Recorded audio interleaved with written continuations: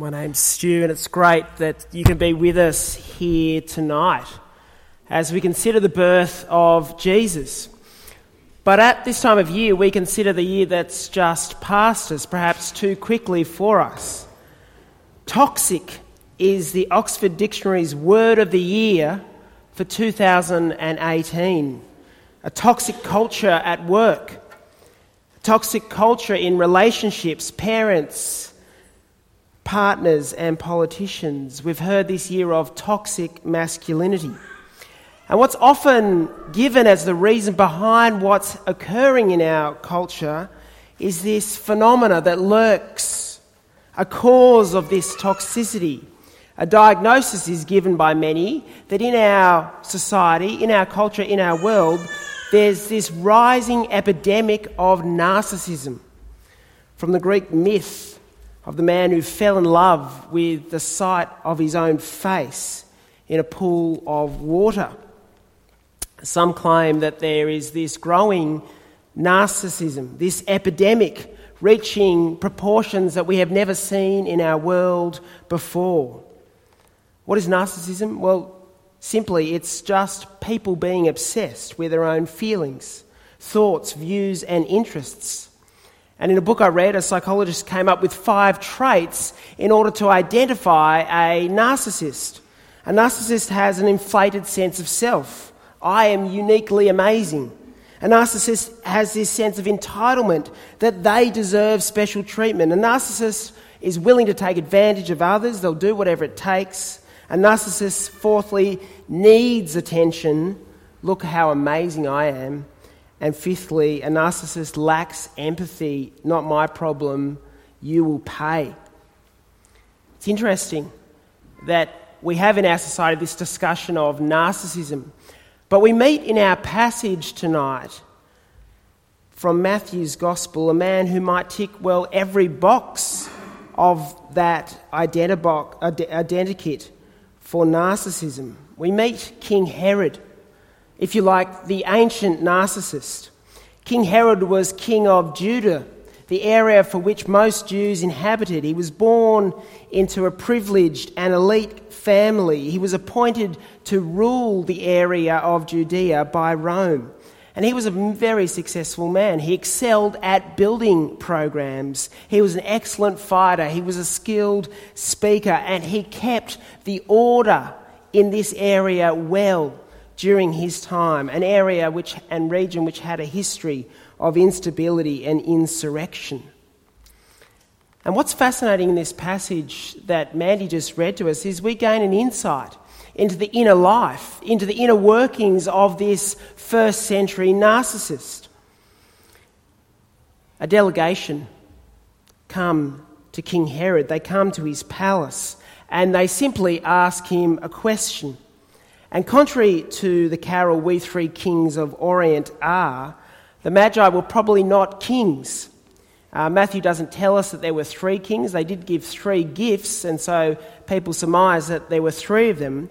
But they probably weren't kings. They were probably more like royal advisors, educated, learned, noble, wealthy men. And they were religious outsiders. They weren't from the Jewish world. They were from the east, far in the east. We're not quite sure where. And they were the least you would expect to come searching, to come looking for a Jewish king. They were stargazers, it seems. Not fortune tellers, more astronomers than astrologers. And there they arrive in Jerusalem. And they explain their journey there, if you want to have a look in your books, in that verse 2 of Matthew chapter 2. They ask King Herod, "Where is the one who has been born King of the Jews? We've come to worship him." I don't know when you were a kid, but when I was a kid, sometimes my brother and I stumbled across the presents that my parents had hidden for Christmas. And we'd often find the present there, and we'd imagine opening it on Christmas Day. And remember, one time we opened our presents on Christmas Day, but the presents that we'd found didn't appear. And so we asked our parents, where were the other presents? And they said there's no other presents. And I think they twigged. And we certainly twigged the next day when our cousins received those presents that we had found. This is King Herod. Here is this exotic entourage that has come to his palace with all these gifts, and with an inflated sense of self, a sense of entitlement, and a need for attention, traits 1, 2, and 4 of narcissism. He assumes that these men and their gifts are for him. And so that is why his response is so interesting. Because we're told there in verse 3 that he was disturbed. He was disturbed by this question. This is one of the greatest understatements, I think, of the Bible. He's troubled. He's irate. He's upset because, well, his kingship is threatened. This is nothing new. Everything and everyone was a threat to King Herod. His wife and his 3 sons were a threat, and so he murdered all of them. Narcissistic traits 3 and 5, willingness to take advantage of others and a lack of empathy. There's no doubt that King Herod was a narcissist. Herod calls this emergency meeting of those from opposite ends of the political and social spectrum, and he asks them this intriguing question in response to the Magi's question. He says to these Jewish experts, "Where is the Messiah? Where is the King of the Jews to be born?" His question concedes the possibility of arrival, because possibility quickly becomes panic when he is told that this promised king of the Jews, is to be born in his own neighbourhood, in his own jurisdiction, in Bethlehem. And so he seeks to turn a potential foe into an ally. And so he asks the Magi, he tasks them to go and find this baby who is born King of the Jews. And as we'll hear in our next reading, his plan doesn't work. And so he's again enraged and he's desperate. We learn in our next reading that he orders the death of all the boys under 2 in the area of Bethlehem. Scholars think probably 20 to 30 young children were killed at his order. Where is the king? It's a disturbing question for a narcissist like King Herod. Where is the real king? It's disturbing. But where is the king is also a disturbing question for us. Because as extreme as King Herod might be, the way he functions in the story is not as the bad guy that we are distant from.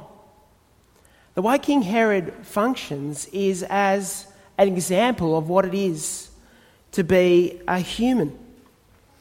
Because the Bible presents humanity as versions of King Herod. Because the reality is in our lives that we want to be on the throne. We want to determine what happens in our lives. We want the world to spin around us. And as we look down perhaps that list of narcissistic traits, I don't think it's too far to believe that at some point all of us could have displayed an inflated sense of self. That many of us may have thought that we are entitled to special treatment, that we've taken advantage of others, that we have a need for attention, that at times we lack an empathy. Around 10 years ago, an Australian author put out a book, Rhonda Byrne. She sold the book named The Secret. She was on Oprah twice. That's as many times as Hugh Jackman. She sold 19 million copies of the book, and it's marketed as an inspirational book. It's motivational. we're told. And in the book she writes this. She says, "The earth turns on its orbit for you. The ocean ebbs and flows for you. The birds sing for you. The sun rises and it sets for you. The stars come out for you. Every beautiful thing you see, every wondrous thing you experience is all there for you. Take a look around. None of it can exist without you." She's not referring to God at that point. She's referring to any reader of her book. She's referring to any person looking for inspiration, looking for motivation in their lives. You see, King Herod is a narcissist, but he is not that far beyond every single one of us in the way we act, in the way that we relate. We'll thinly veil our selfishness. We want to be team players. We try to hide it. But the reality is, we are all far more self-righteous, self-obsessed, self-centred and self-absorbed than we're willing to admit. I read a very interesting article this week about the obsession that we have with online activity, with social media. The writer puts it forward that the reason we're so obsessed with Facebook, Instagram, and other online activities is that we can't bear to confront who we truly are. He says, attending to our true selves may reveal things that we don't want or can't bear to see. The reality is that as human beings, we are far more obsessed with ourselves than we're willing to admit. And the Bible is consistent in its message throughout its unfolding journey that humanity's evil is not just out there. Humanity's evil is contained within our own hearts. And so in a lot of ways, Christmas is a challenge. Christmas is a threat to ourselves, because at Christmas, we're celebrating the birth of a king, one who demands allegiance, one who sits on the throne, one who rules our lives. And so in many ways, we're like King Herod. We're threatened by the birth of Jesus. Jesus demands our allegiance and our loyalty, and that's something that we as all humans, we resist. And so in some ways, Christmas is a challenge. Christmas is a threat. But it's not just a threat. It's also a promise. It's a promise for people who are too self-absorbed. It's a promise and it's hope for those who are self-obsessed. Because at Christmas, what we celebrate is the coming of one who actually was entitled, who was worthy of worship, who was in himself utterly unique, who was driven by true compassion and empathy, and who didn't take, but this king gave. And this is something that the Magi recognise. They've travelled from the east following this star, and they come to this baby. They come to this baby in the manger and they treat him as a king. They treat him as the king. They worship him. He was their king. And I think the passage suggests to us tonight that we are either worshipping this true king, or we are desperately trying to protect our own thrones at the cost of ourselves and of others. Because the wonderful thing is that this true king, he knows us and he loves us, and his birth is a wonderful thing. These Magi came with joy, overjoyed, we're told, as they approached this baby, because they gave to him everything that they had, that which was precious. They travelled for and they gave to this king. And this is a liberating and this is a wonderful reality. This is great news for us who are a little too self-absorbed. This king has died, has given himself for us. This king who was a baby, who became a man, has given himself for us. And so it's with joy and it's with celebration that we celebrate the birth of this King. Amen.